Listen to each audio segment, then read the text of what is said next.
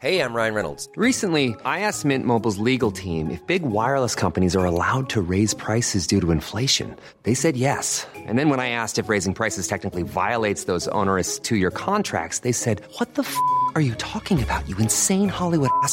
So to recap, we're cutting the price of Mint Unlimited from $30 a month to just $15 a month. Give it a try at mintmobile.com/switch. $45 up front for 3 months plus taxes and fees. Promo rate for new customers for limited time. Unlimited more than 40 gigabytes per month. Slows full terms at mintmobile.com. Tired of ads interrupting your gripping investigations? Good news. Ad-free listening is available on Amazon Music for all the music plus top podcasts included with your Prime membership. Ads shouldn't be the scariest thing about true crime. Start listening by downloading the Amazon Music app for free or go to amazon.com/truecrime ad-free. That's amazon.com/truecrime ad-free to catch up on the latest episodes without the ads. You're done with your Oreo? Yeah, done with my Oreo. Okay, good. Do you really know what happened? The brother did. The brother, that's what I thought too. I mean, that seems like kind of obvious. Hey, do you want to talk about death? Yeah. I mean, Murdery thingy. Oh, I know, right? It's because it's like we're just in the middle of a conversation, right? Now I am recording. Oh, We were having a super interesting conversation just now, and Chloe was like, "Oh, you're not recording?" And so you guys missed out. Will always be a mystery. It's a secret. Welcome to Mystery Murdery Thingy. I'm Chloe. I'm Mario. I'm the one with the podcasting voice. We were just talking about that. Exactly. That's what we were just talking about. Be a mystery. Oh, sorry. I immediately gave away the mystery. But yeah, no, because I like have done like a lot of acting. Okay, whatever. Been doing shows since I was 16, so it's been a little while. No brag. About 16 years. And It's fine. and I definitely developed like a stage voice, And at one point, it just got to be like too much, like too like stilted or like whatever. It didn't sound natural enough, so I had to like unlearn it, sort of. I feel like maybe that's going to happen with the podcasting voice. I don't know. That's like the main thing I like learned at ISU. If I had to like put my entire acting career in like the advice and the direction that I've been given is to be natural. Right. And I think that's definitely the way. To like ask questions like, why are you reacting that way? Would you react that way in real life? And usually it's like, no. Like And that's very much how like my theater education at Davidson was too. And I only have ever had one acting teacher in undergrad, like through the whole time. God, I've had so many. I know, but it was like a much smaller school, a smaller department, and it just worked out that way for me. But anyway, he was always very much in the hard naturalistic mold of actors, where you're trying to like feel what they feel and like have empathy for that person. I actually feel like it started me thinking about a lot of stuff that we still talk about, like in terms of like connecting with people and like seeing things from a different perspective, like just experiencing stories in another person's like skin. It's like something that has a lot of power. Like that's part of the power of theater, right? Yeah. Sorry, got super philosophical. We're not talking about that at all today. Sorry, that's not like the topic for today or something. Maybe I could find like a good like theater murder mystery. Oh, like, you should next week. or like a we ghost. should Like we a should both do theater legit mysteries theater next ghost. week. Yeah. Ooh, that's a topic. Theater ghosts. Yeah, because You should do that next week. I don't think we have a theater ghost at ISU. But in high school, we definitely had a theater Really? ghost. There were two. I've been in so many theaters where people claim to have theater ghosts. It's like a thing. You should definitely look into it. We're getting ghosty a little bit more. Okay, Yes, okay. yes, I love that. I know, right? My favorite. We're very often getting a little ghosty. So anyway, now that we've had all of that discussion, I'm gonna go first. We decided. Yes. As you may or may not know, we decide randomly who goes first and who does not. Sometimes we decide before, like, sometimes it's at the just time. like how I feel. Right, it doesn't matter. So I am doing this week the death of Marcia Maron. Which is funny because You also, I saw the tab up on your computer and I was like, oh, how did you know I was doing that? And you're like, what? and then I was just reading reading about it. Yeah. So But I'm glad I mentioned it. I'm glad you're doing it. Yes. Because I said I didn't think I'd really be able to flesh it out and do it justice. So. Yeah, it gets a little bit involved, and there's kind of a lot of background to her. Her story is super interesting. Yeah. She's like a super interesting person, so I'm definitely going to talk a lot about her. I think you kind of go heart to heart with the loners. I feel like I connected with her, definitely. And like I also just felt like, Which is why we connect too. yeah. Like she's a writer too, and I wanted to use a lot of quotes in this one. So I got like a good number of quotes. Her words, people around her, just like, again, like trying to see this story from like inside of this person and like understand this person a little bit better. And then also like the mystery of her death. So let's get into it. So Marcia Maron was born as Masa Maron in pre-revolution Tehran, the capital of Iran, on November 11th, 1977. Very close to my own birth date. Another thing we have in common. Both Scorpios. Yep. She became a world-famous author and was dead by the time she was 36 years old. Wow.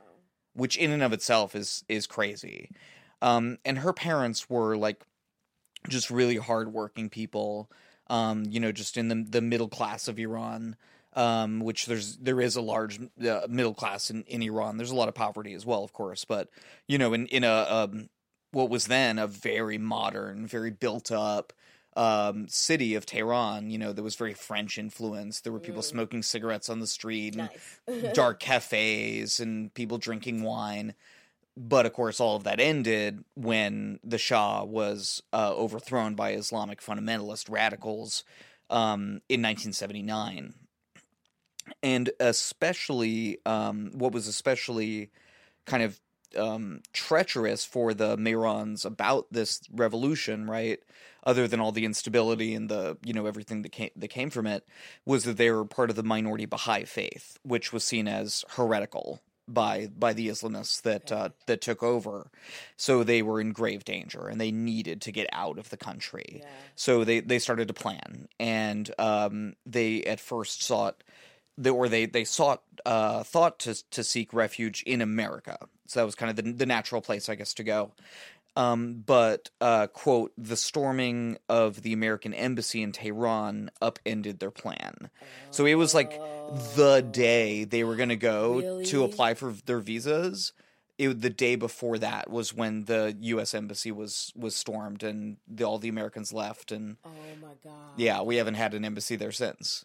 Whoa, really? Well, yeah. I mean, the Ayatollahs have been in power since 90s. They just had their 40th anniversary, actually, of the Iranian Revolution, which, by the way, has done no favors for the people of Iran, who are, I mean, obviously every country is special and every culture, but the Iranian food, music, art, rug making, history, learning, even to this day, they're one of the great centers of higher learning, which is why it's so tragic, of course, not to get too political, that, part of the travel ban, from our president was saying no one from Iran could come here, which is fucking ridiculous. Yeah. Yes, there are obviously a lot of bad people, many of them in government in Iran, right? Like anywhere else, but especially in their government that took over at this point. But there are hundreds of scientists and stuff that work here in America, and they're doing important research on finding the cure for cancer and stuff. Seriously. Anyway, this is a little bit of the background. So this is kind of where Marcia Maron is coming from, right? This is a little bit of her history and her background, but she has a lot of histories and backgrounds from a lot of different places. So with something that's going to keep coming up in her story is this kind of continent hopping, globe hopping. She was the ultimate globe trotter. She traveled her entire life all over the world constantly. Wow. And it started when she was 2 years old, when, of course, her parents did end up leaving Iran, not for America, but for Buenos Aires in Argentina, after a chance encounter with the Argentine ambassador. And Abbas Maron, Marcia's father, describes it thusly. Quote, One Friday night, we were invited to a dinner party by a friend whose wife was from Chile. We encountered the ambassadors of Chile and Argentina. We discussed many things, including our interrupted plan. That is when the Argentinian ambassador kindly offered help in giving us a visa. We left within 15 days for Buenos Aires. Oh, Close that's quote. awesome. Yeah, so they booked it out of the country. And like I said, this pattern of globetrotting would continue throughout Marcia's, tragically short life, which ended eventually in 2004 on a remote coast in Western Ireland. Right. So that's kind of where we're going to. But at least for a few years, from 2 to 6 or so, she was just a happy, little bright, precocious girl in her parents' new cafe, El Pollo Loco, the Crazy Chicken, which is what it was called in Buenos Aires.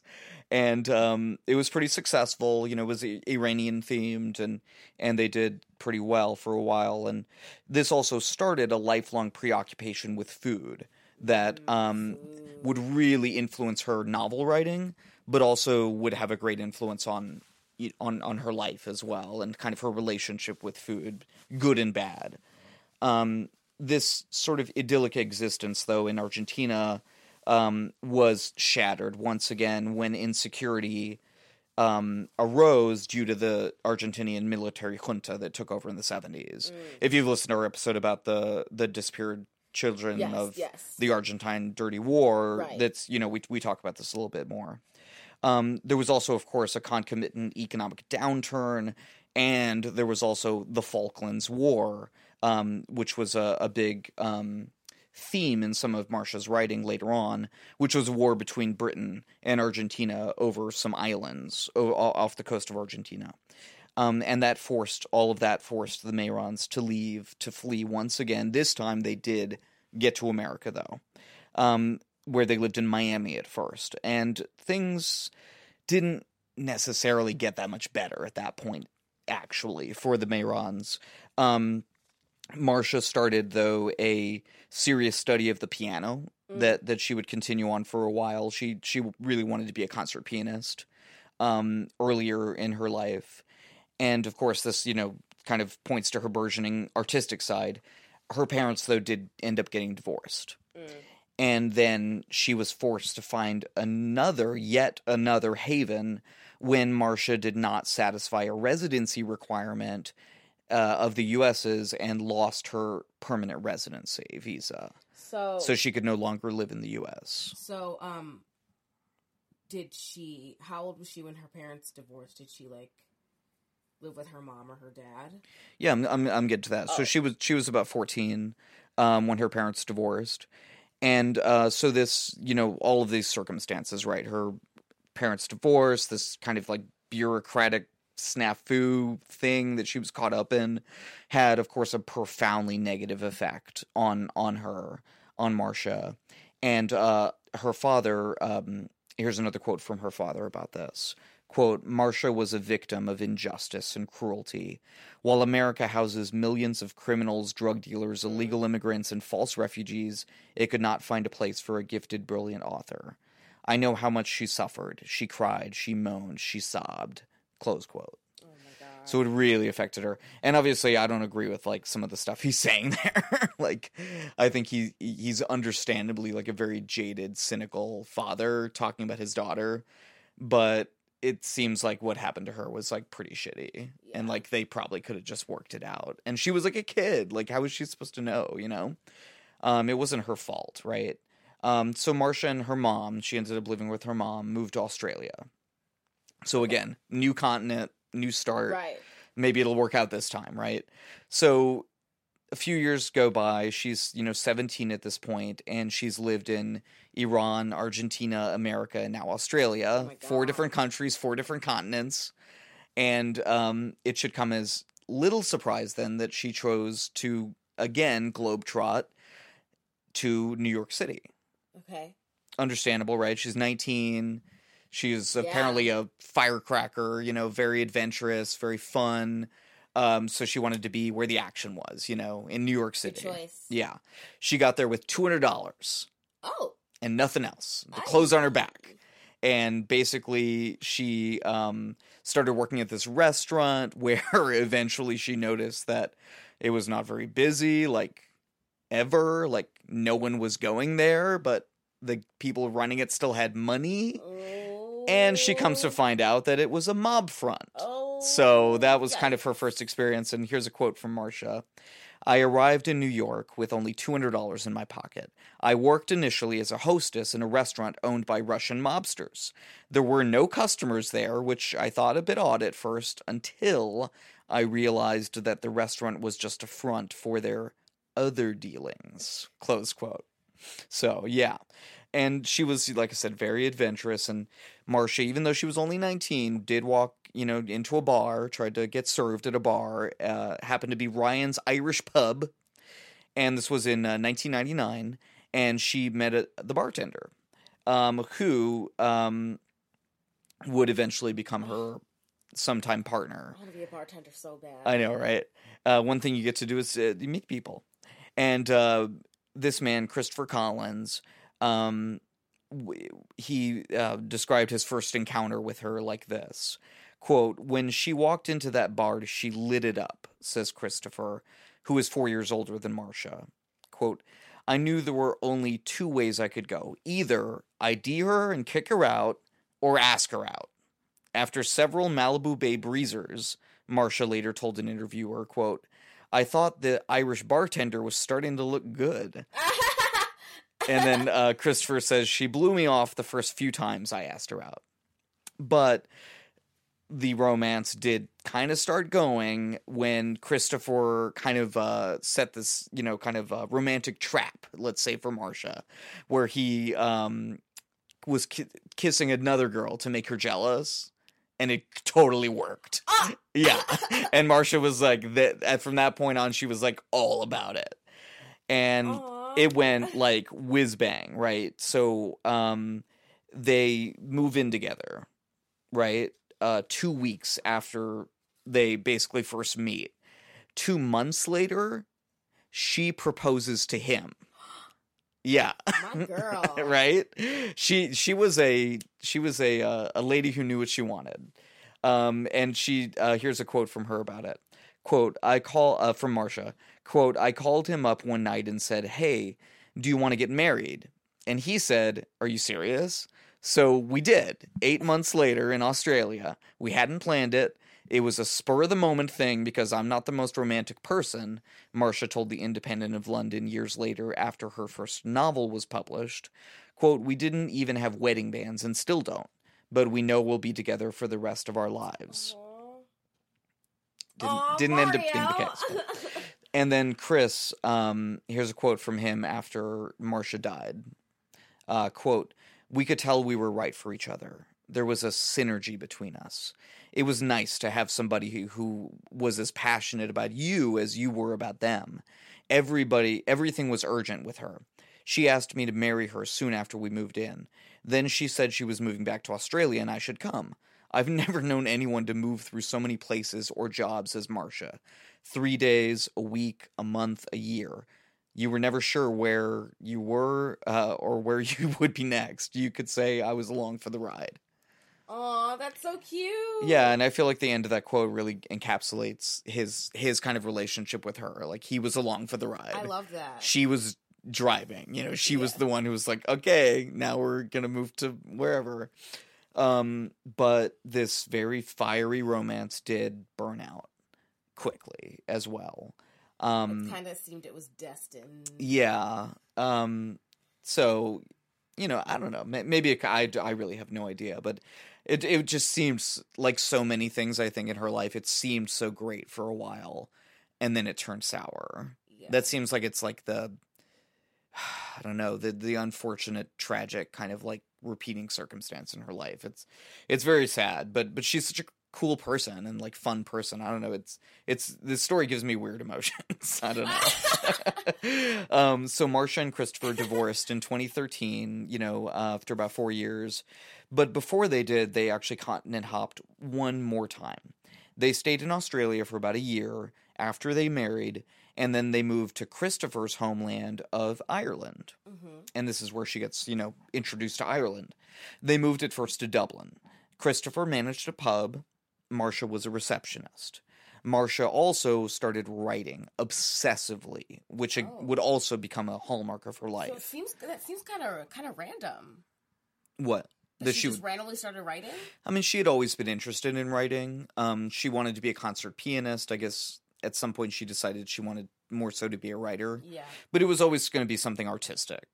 She always knew she wanted to be an artist of some kind, I think. So she also started, though, becoming kind of a loner at this time, which also became a theme. Because Christopher would be, staying out late, managing this pub, closing it out, staying till whenever the drawers get counted, right? And then she would be there writing at home by herself, binging on Haagen-Dazs, which she also loved to do. And she started writing a short story that eventually became a novella that eventually turned into a novel. Yes. She just kept writing, right? And Marcia describes the instant that she knew that she would be a writer. Quote, "I was walking across the Millennium Bridge, a pedestrian bridge in Dublin, one day when it suddenly hit me like a lightning bolt. I know that this sounds really cheesy, but it was an epiphanous moment. I stopped and looked around at the beautiful lights and the people walking past and said out loud, 'I'm going to be a writer.' From that moment on, I really pursued it with drive and commitment. Wow. And I eventually found an agent who I instantly liked and was interested in representing me." Close quote. So that was kind of how it happened, according to her. Yeah, and just a fuck ton of hard work. So, okay, Marcia moves back to New York with Christopher. Okay, so New York, Australia, Dublin, back to New York. And is 6 weeks away, okay, from giving her first book to the publisher. And astoundingly, she decides, after reading through the drafts again, that the first book that was what's supposed to be her first book, right, quote, "was depressing and dark. And I realized that if I wasn't touched by it, no one else would be," close quote. Oh, wow. So she got up the next morning and started writing a new book. What? Completely new book. From scratch. And this became Pomegranate Soup. And she wrote it in 6 weeks. And it became world famous and launched her career. Wow. From scratch. I am shook, right? So I can't even say I know, right? She was brilliant. Truly brilliant. And she worked obsessively. Again, could be good, could be bad, right? Gives you a book, it makes you a star, but does it also slowly kill you? I don't know. I guess we'll maybe dig into it here a little bit. So, yes, this would kind of be her existence for the remainder of her 36 years. Her agent loved the book that she produced in 6 weeks. It became her claim to fame. She published it in 2005, again called Pomegranate Soup, and it was through this book and her association with Christopher that her connection to the remote western coast of Ireland and its mystical mountain, Croagh Patrick, was cemented. Apparently this is a very mystical mountain, Croagh Patrick. Croagh Patrick is a 2,000 or so foot tall mountain on the coast of Ireland, and on the extreme western coast of Ireland. And it serves as a pilgrimage site, as its mythical, it was the mythical site of fasting and prayer by St. Patrick in 441 AD. Okay. And its religious significance also may predate Christianity. So that this has been a site that people have recognized that has some kind of mystical aura for a long, long time. And Marcia also felt this, and she talked about it. Quote, "The mountain quickly came to inhabit my imagination. Its dispassionate presence is so powerful, so evocative, that along with the smell of peat fires, the spirited fiddle sessions, and the cracking humor of the Irish." Close quote. So she was really getting into this place, you know. I mean, yes, she was from Iran. Yes, she spent a lot of time in America, in Australia, but somehow it seemed like the western coast of Ireland was just where she was meant to be. That's it was satisfying. Yeah, it was because like she her was just spirit. kind of soul searching for so long, you know. Yeah, she was like a lonely fisherman standing on a pier, you know, looking out into the ocean. Oh, like wow. In her Did you soul. read that somewhere? No, I just came up with it. You're welcome. Okay, so her professional career, like I said, taking off, doing really well, right? But Christopher and Marcia's marriage ended in 2005. And what little balance that he had provided to her went away. And she became even more obsessively into her writing and into binging on food. And eventually she published another novel. And then she was going to publish another novel, right? This is what you do. You get a contract, you write novels. Because this was her life. Again, like, she had no other choice. She had no other backup plan. Like, she was going to be a writer one way or the other. And her third novel that she was working on at the time of her death, the Margaret Thatcher School of Beauty, it was pretty much all done. It was a magical realist novel dealing with the Falklands War, so getting back to that subject matter. And the writing process took a physical toll on Marcia. She describes it like this, quote, "I've spent the last 5 months working on the edit. Hardly a night has passed that I have not woken up midway through sleep, body drenched in sweat, heart beating out the rhythms of some ancient tarantella inside my chest. I looked like I had aged 10 years, eyes drooping, skin ashen, a vague recollection that I had not washed my hair for a week straight." Wow. Close quote. Yeah. So physical dissipation, mental instability, these started to really haunt Marcia, reportedly for the last few years of her life, and Croagh Patrick and the salty sea air, right, were her constant and usually only companions while she furiously tapped away on her laptop, cooked, ate, did not keep her living quarters well kept, apparently. Her ex-husband, Christopher, described her increasing isolation, quote, "Marcia was battling her own demons. I think she lived some of the fantasies that she wrote and withdrew from real life. It was difficult to watch. The people she knew, she pushed away little by little. She could never accept help. It was one of her strengths and one of her greatest problems," close quote. Yeah. And that seems like something about Marcia, too, that her greatest strengths were her greatest weaknesses. Yeah. What made her world famous also seems to have led to her demise. She's just a tragic person. Yeah. You know what I mean? Yeah. So the town of Leconvie, which is where she was, you know, that right there under the shadow of Croagh Patrick, became Marcia's last home. After living on so many continents, you know, being immersed in so many cultures, it was the culture of small town, 3,000 people, western rural Ireland, that was her final, you know, resting place. And the last communication that Marcia seems to have made on Earth was with her landlady, who inquired about unpaid rent, which apparently she had not paid in some time. And this is from the Irish Times, quote, "In a statement read to the inquest, Mrs. Walsh said that on April 12th, Miss Mayron sent her a text, quote, 'Teresa, I have been vomiting blood for the past few weeks. I'll get back to you in a few days to see what I am going to do about things. I am still pretty sick,' close quote," it read. So yeah, clearly she was in some kind of physical ailment or distress of some kind. Oh my God. But this is essentially the mystery, is what happened during this period. After which, of course, receiving no reply, her landlady, Mrs. Walsh, phoned her many times between April 12th and April 21st, but was, unable to reach her, went to the apartment 3 times, banged on the door.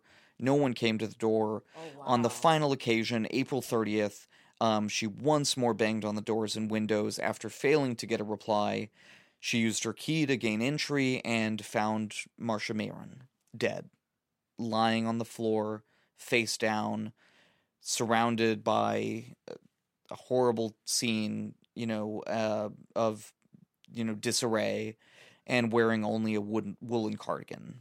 She then called the police, the Gardaí, as they're called in Ireland.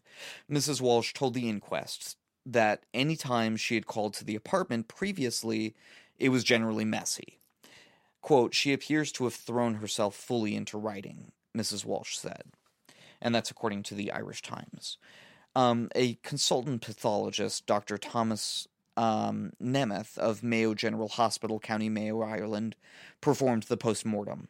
However, Dr. Nemeth's work was severely hampered by the state of decay. Oh, okay. How long was it? Like He estimated that. Something? Yeah, he estimated that her body had been there for 6 days. Oh, okay. Clearly, Marcia had also been sick in the weeks before her death. She describes vomiting to her landlady as well as others. But we don't know. She had a history of gastrointestinal issues as well. So it seems to obviously have had something to do with that, right? And that not maybe being handled properly. But Dr. Nemeth really couldn't come to any conclusions. He here's a quote from him, a couple of quotes. "No convincing and satisfactory histologic or laboratory evidence supports this theory, but he says that the cause of death cannot be based, but he feels that it might be inflammatory bowel disease, which resulted in an electrolyte imbalance, which apparently if that happens, you can die, very quickly. But he says that, quote, "The cause of death cannot be based on vague speculations. I conclude that the cause of death and underlying causes are unknown," close quote. So he set the date of death as April 24th, 2014, and ruled that it was going to be an open verdict and that we could not determine the cause of death. But investigators, obviously the guy looked into this and everything, but they said that there was no reason to suspect foul play.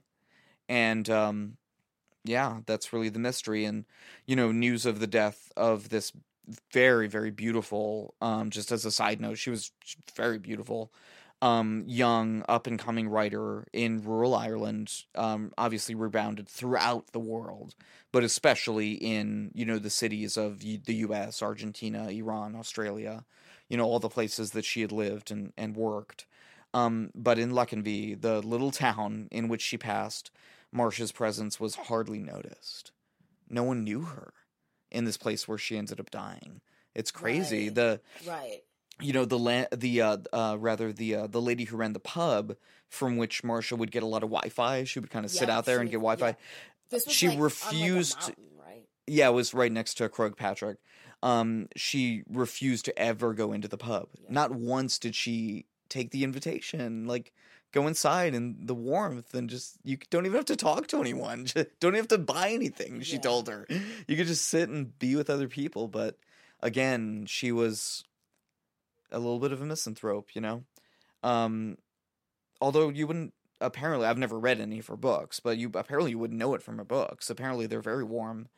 But anyway, Marcia lives on, obviously, in her writings, including some that were posthumously published, and in the great mystery of her untimely passing, because we'll never know really what happened in that squalid rental, on that windswept coast in western rural Ireland. But it's a really good story, and like I said, she had led such a cool life. It's just really cool to look into her in terms of that. So, wow, yeah, that's my story. That's tragic.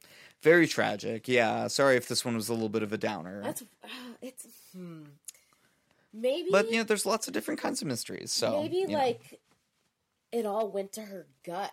Maybe all of the stress and the unhealthy habits and the depression, maybe it all just went to her gut. And some kind of comorbidity between a physical ailment, not treating it well, and some mental issues, emotional, hormonal issues as well. So I don't know. We'll never know. We'll never know. We'll never know. We'll never know. You'll never know. That's the theme All right. of the podcast. Right. If you didn't catch that vibe. Yeah, if you like getting clear answers, don't come to this podcast. That is not what we're here for.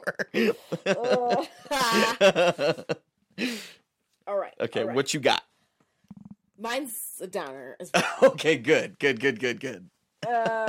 We'll do some theater mysteries next week, and For sure. we'll get back to something a little happier. So I found an article called "Who Killed the Jeff Davis 8?" And it's an article on Medium.com by investigative journalist Ethan Brown.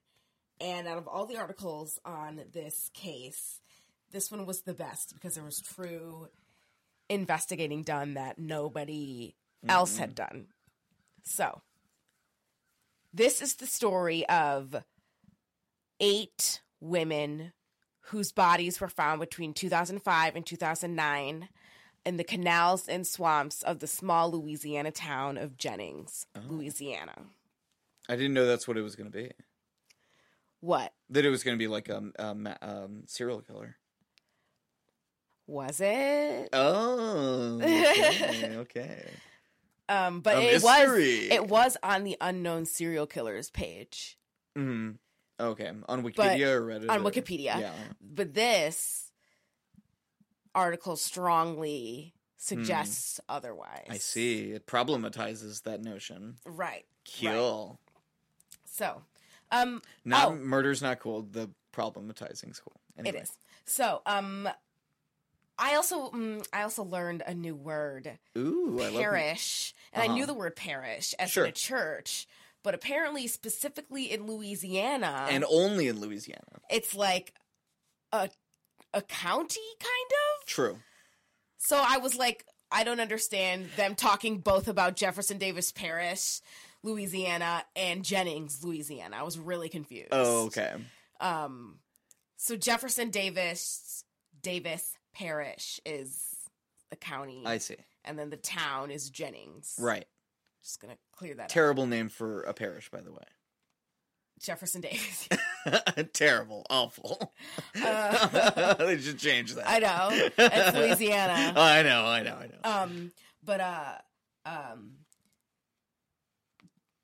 They're called the Jeff Davis 8 and also the Jennings 8. Okay. This article referred to them as the Jeff Davis 8. I see.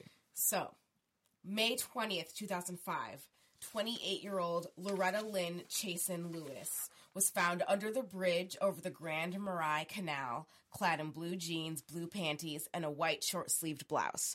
Her body was decayed, but showed no evidence of injury aside from a small patch of blood under the scalp. She was the first one found.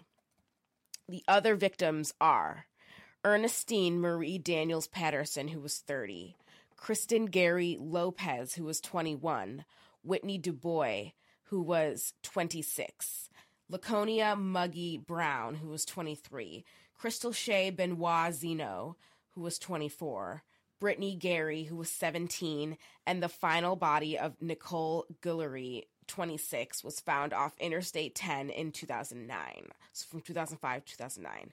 So this is a very weird rabbit hole of a case that also involves a lot of police corruption, misconduct, and it's probably why it's still unsolved, 10 later after the last body was found. 10 years later. Right. So Laconia Muggy Brown and Ernestine Patterson, they had their throats slit. The others were too decomposed to tell for sure, but the coroner stated that it was most likely asphyxiation. So all of these women, unfortunately, were living in a world full of drug addiction, mental illness, poverty, and sex work. They were all sex workers.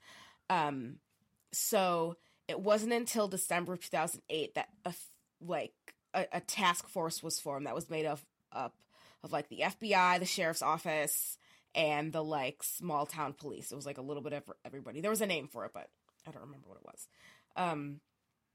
They were looking for a serial killer. even though it was uncertain. The arrest reward went from $35,000 to $85,000, but I mean, there was really no breakthrough. So I'm just going to state this right off the bat. There were a lot of connections between the victims, their families. This is a small town. They all knew each other.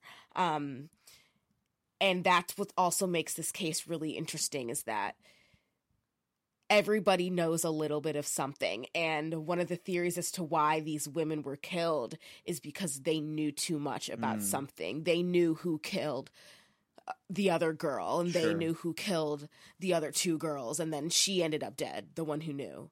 Witnesses were killed, and people who knew things were killed. So like I said, they knew each other. Brittany Gary and Christy Gary Lopez were cousins, and Brittany Gary lived with Crystal Benoit just before she was killed. They all frequented an inn called the Beaudreau. I think that's how you'd say that. Beaudreau Inn. So the inn was like definitely one of those like pay by the hour kind of sleazy inns. Love Shack, baby, Love Shack. A little darker than a Love Shack. Dark Love Shack. Yeah, Dark Love Shack. It was like a hot spot for sex trade and lots of drug trafficking, because this is I-10, so it's 400 miles long and it connects Houston to New Orleans. So huge hot spot for drug trafficking, specifically cocaine and marijuana. And the Bordeaux Inn was like just one of the stops along the way. So each victim has different suspects, but then again, all of those suspects are connected, know each other, know the same people. All of the victims, except for Ernestine Patterson, were connected to a 58-year-old man named Frankie Richard, who owned a strip club. He used to be a pimp. Now he owns a strip club. So Frankie Richard is kind of in the middle of this case, but all of the charges that have been brought up against him have been dropped for very frustrating reasons, and I'll get into that. But almost all of the women knew him and were affiliated with him, and he's kind of in the middle of this tornado of a issue. So he was charged briefly for Kristen Gary Lopez's murder in 2007, but the charges were dropped after witnesses gave conflicting statements and a key piece of evidence was mishandled. And I'll get into that specifically later. So two other men, Byron Chad Jones and Lawrence Nixon, and Lawrence Nixon is a cousin of the fifth victim, Laconia Brown. They were briefly charged with second-degree murder in the Ernestine Patterson case. They were implicated by several witnesses, but the sheriff's office didn't test the crime scene until 15 months later and found it, quote, failed to demonstrate the presence of blood, end quote. Huh. Yeah. Wow. Come on. That's not even close to being good Absolutely police work. awful. Absolutely awful. The botched crime scene work contributed in part to the collapse of the case. Yeah. So they were... Well, if you don't investigate, it's hard to investigate. And that's like kind of the first thing, you know? And this keeps coming up again and again and again. Absolutely terrible. Wow.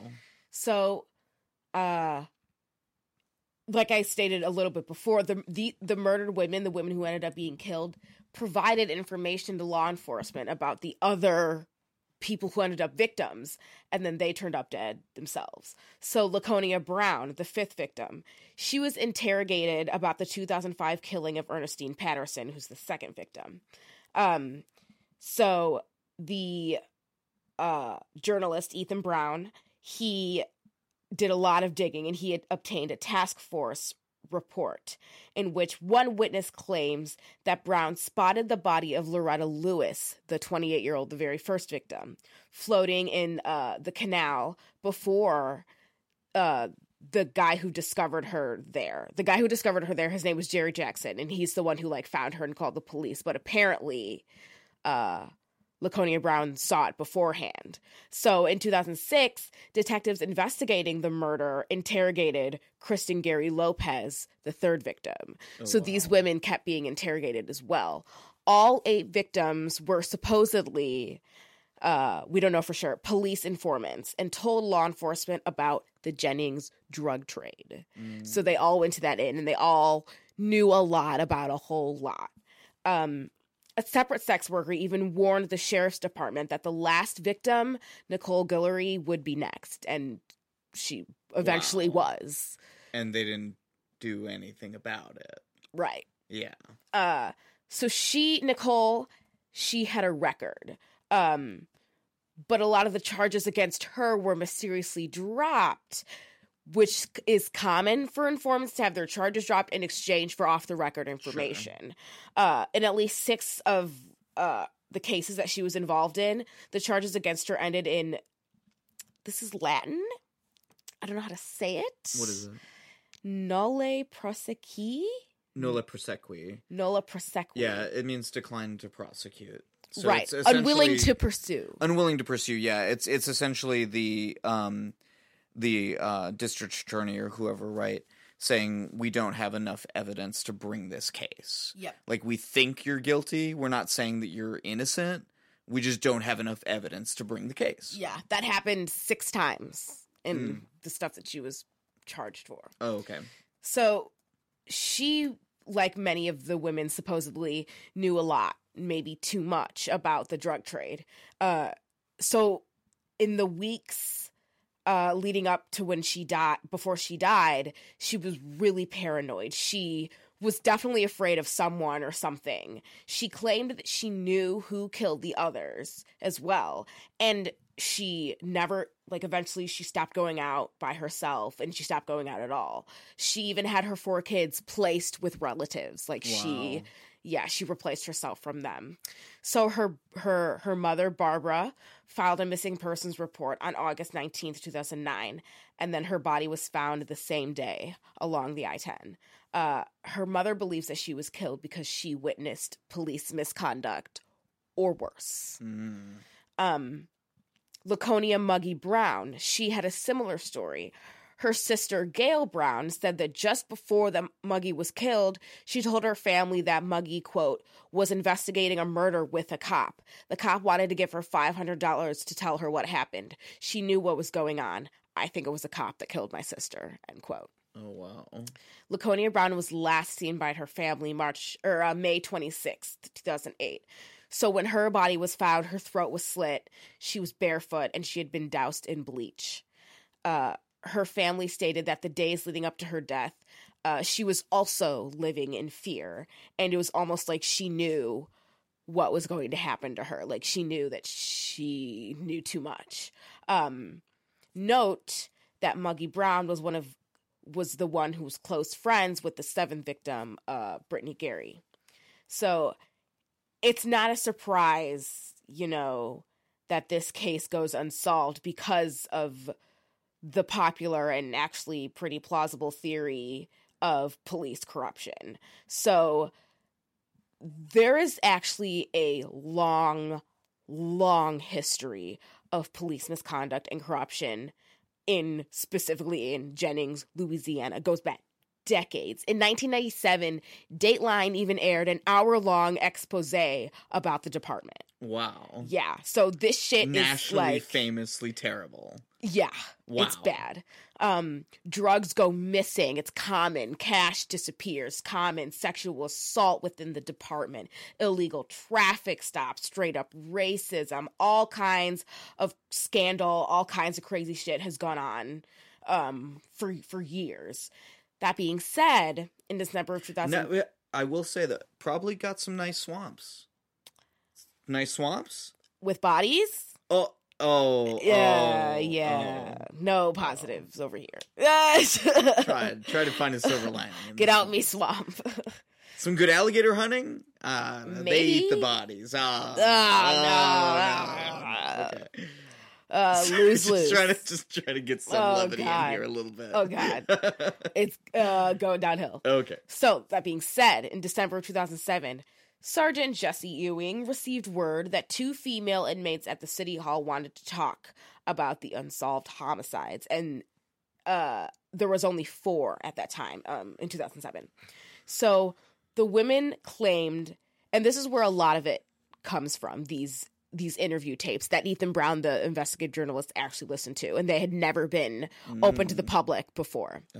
So the women claimed that high-ranking officers had been directly involved in covering up the murders. And like I said, these interviews were tapes. Ewing's sent them to a private investigator, knowing that they would probably somehow fucking disappear if they went to the sheriff's office.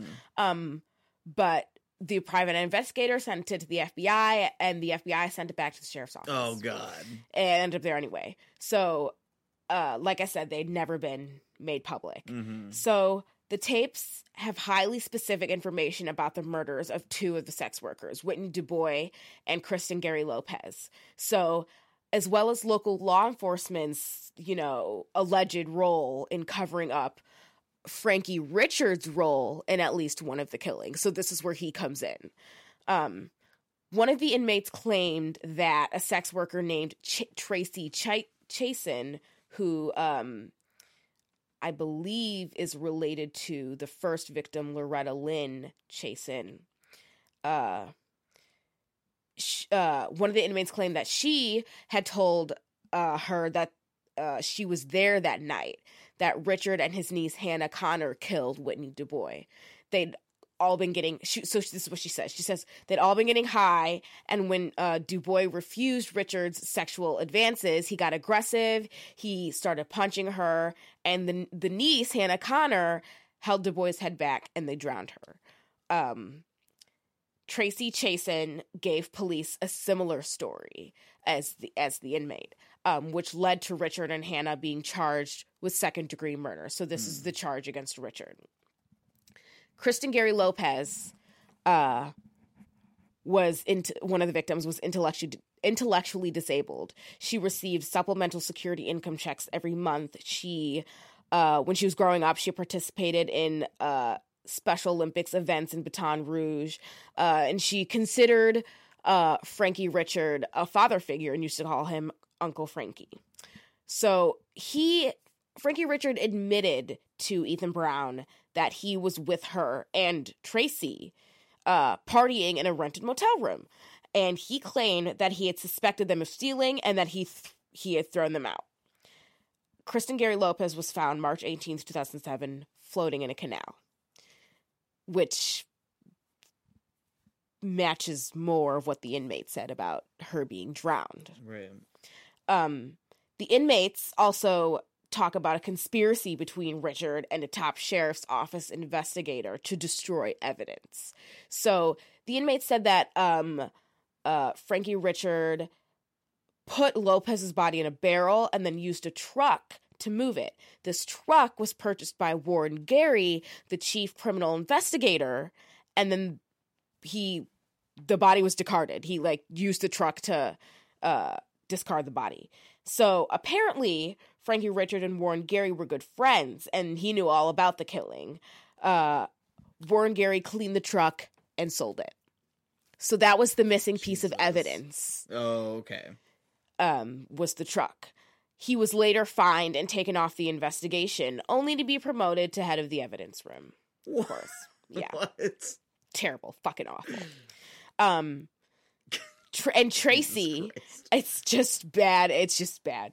It's it never ends. Yeah. Tracy, she was the witness who kept changing her story, resulting in the dropped charges. So the lost evidence was the truck, and Tracy was the witness. That resulted in the dropped charges. So, put simply, the statements from the 2 female inmates portrayed Richard and his associates working with the sheriff's office to get rid of evidence in the Kristen Gary Lopez case. But the sergeant who took the statements was forced out of his job, and so all of it was ignored by law enforcement. So, I'll finish up with one final theory. On April 19th, 2005, An informant tipped off local law enforcement that there was, quote, ongoing narcotics activity at a particular house in Jennings. So according to the investigators, the informant said that 2 people who were on probation were there, including Tracy Chasen. So the next day, just after 10:20 p.m., a team of Louisiana probation and parole agents, Jennings Police Department detectives, and an investigator with the Parish District Attorney's Office, they raid the house, they burst through the front door, and they found dozens of drug users crowded inside the living room. Then, probation and parole agent John Briggs Becton encountered Leonard Crochet? Crotchet? No, I would say Crochet. Crochet, it's Louisiana, yeah. Yeah. Crochet, a ponytailed 43-year-old prescription pill dealer.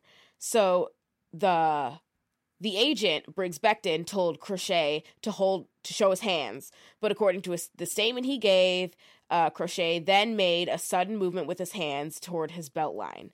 Believing that Crochet was reaching for a weapon, he fired his gun, and with a single shot, he struck him in the chest and killed him.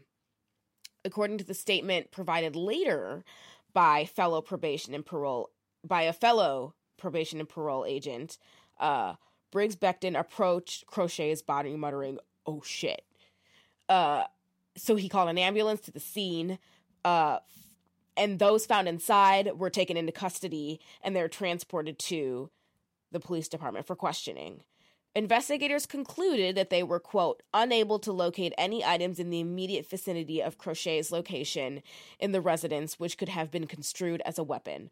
Further, no persons inside the residence at the time of the shooting, whether law enforcement or civilian, could provide any evidence that Crochet had brandished a weapon, end quote. Yeah. Pretty bad. A few months later, in July, prosecutors argued in front of a grand jury, so he went to court, that he committed the crime of negligent homicide. Negligent homicide, sure. Negligent homicide. And they came back with a decision of, quote, no true bill, no probable cause or evidence to show that a crime has been committed. Right. Are we surprised? Police officer. No, of course not. Not surprised. I was surprised that it actually went to trial. Me too. Especially in that area. Yeah. So the theory is that the Crochet killing sparked the deaths of the Jeff Davis 8. All of them were present in the house when he was killed. Oh my God. The girls ended up being killed maybe because they saw something they weren't supposed to. Right. So Frankie Richard even connected the killing to the murdered women. Quote, he says, quote, most of them girls was at a raid when the Crochet boy got killed. Most of the girls that are dead today were there that night, end quote. The witness list includes, so Ethan Brown got a witness list, and it includes the third victim, Kristen Gary Lopez, along with a man named Alvin Bootsy Lewis, who, like I said, everybody's connected, who's the boyfriend of the fourth victim, Whitney DuBois, and also the brother-in-law of the first victim, Loretta Lewis. I'm telling you, man, small town, Loretta Lewis. So, his name was on there, and a man named Harvey Bird Dog Burley, who later told Du Bois's older brother Mike that, quote, I'm close to finding out who killed your sister, end quote, and was then found stabbed to death in his apartment. His murder also remains unsolved. Wow. Yeah. So the killing started after Crochet was killed. So that's what I've got on the Jeff Davis 8. That's quite a mystery. Crazy story, right? Yeah. So my sources are the Medium.com article by Ethan Brown, a New York Times article by Campbell Robertson, Rolling Stones article by Katie Drell, and some Web Sleuths forums. Cool. I forgot to do my sources, so I'm going to do them now. Yes. Okay. Sinead O'Carroll at The Journal in Ireland. Matt O'Brien, Mercury News, Wikipedia. Carolyn Kellogg at the LA Times. Jennifer Newton at Daily Mail. Jason Murphy, RTE. An Iran Times story. Tom Scheel at Irish Times.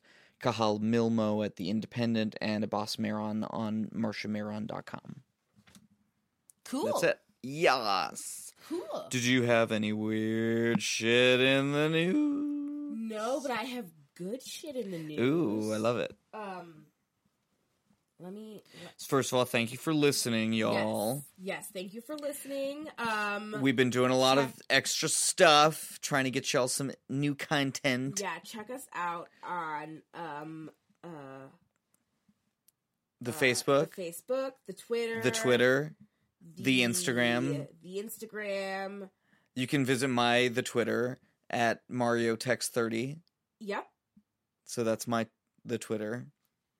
Anyway, and then Patreon, of course. Yep. And we put up our new extra segment called "Come Drink with Us." So we've got one up there. If you give us $1 a month, loose. It's pretty charming. Yeah, we talk about a couple articles. We talk about our musical interests. We get a little political. So if you want to hear that shit, give us $1. Cool. So my good shit in the news is from the New York Times. The article is called "HIV's Reported Cured in a Second Patient, a Milestone in the Global AIDS Epidemic." I've been hearing a lot about this. Right. So what it happened in London, I believe. Mm-hmm. Yep, London. And what they were trying to do was duplicate the procedure that led to the first long-term remission 12 years ago, and they were pretty successful. And it was a bone marrow transplant, which I feel like has cured a lot of things, or is beneficial for a lot of things, a lot of really important, terrifying things. Yeah, because that's from where a lot of blood cells are made, all blood cells maybe, I'm not sure. So yeah, it's like you can like replenish the body with good cells, not only get rid of the bad cells. So it's like really powerful. Yes. So it's very exciting. It kind of it's like satisfying. It's like, you know, that we're like making progress, and that it's not that a cure isn't like some kind of fantasy.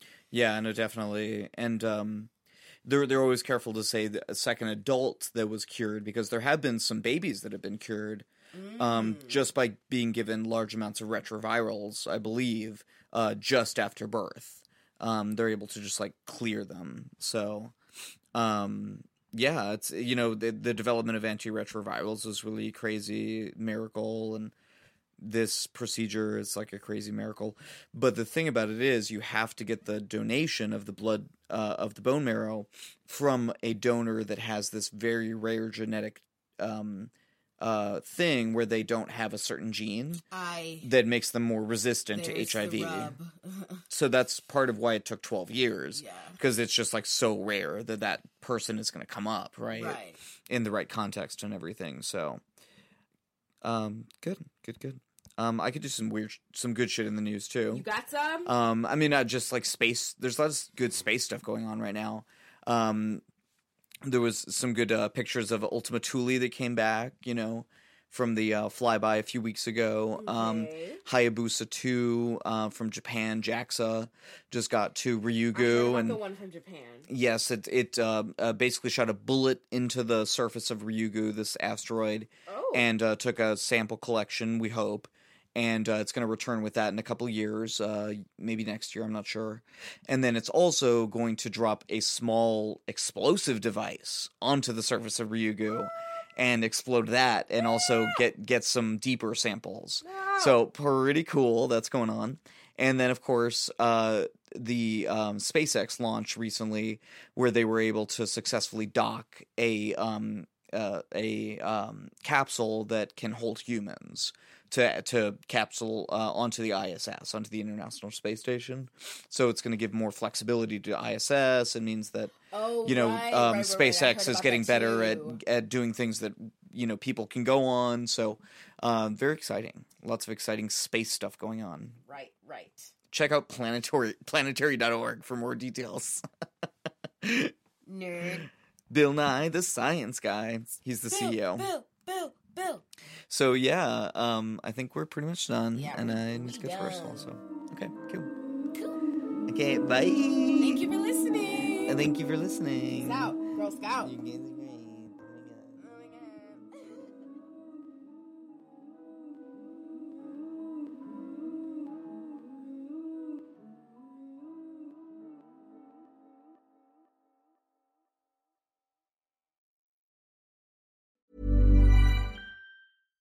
Hi, I'm Daniel, founder of Pretty Litter. Cats and cat owners deserve better than any old-fashioned litter. That's why I teamed up with scientists and veterinarians to create Pretty Litter. Its innovative crystal formula has superior odor control and weighs up to 80% less than clay litter. Pretty Litter even monitors health by changing colors to help detect early signs of potential illness. It's the world's smartest kitty litter. Go to prettylitter.com and use code ACAST for 20% off your first order and a free cat toy. Terms and conditions apply. See site for details. Tired of ads interrupting your gripping investigations?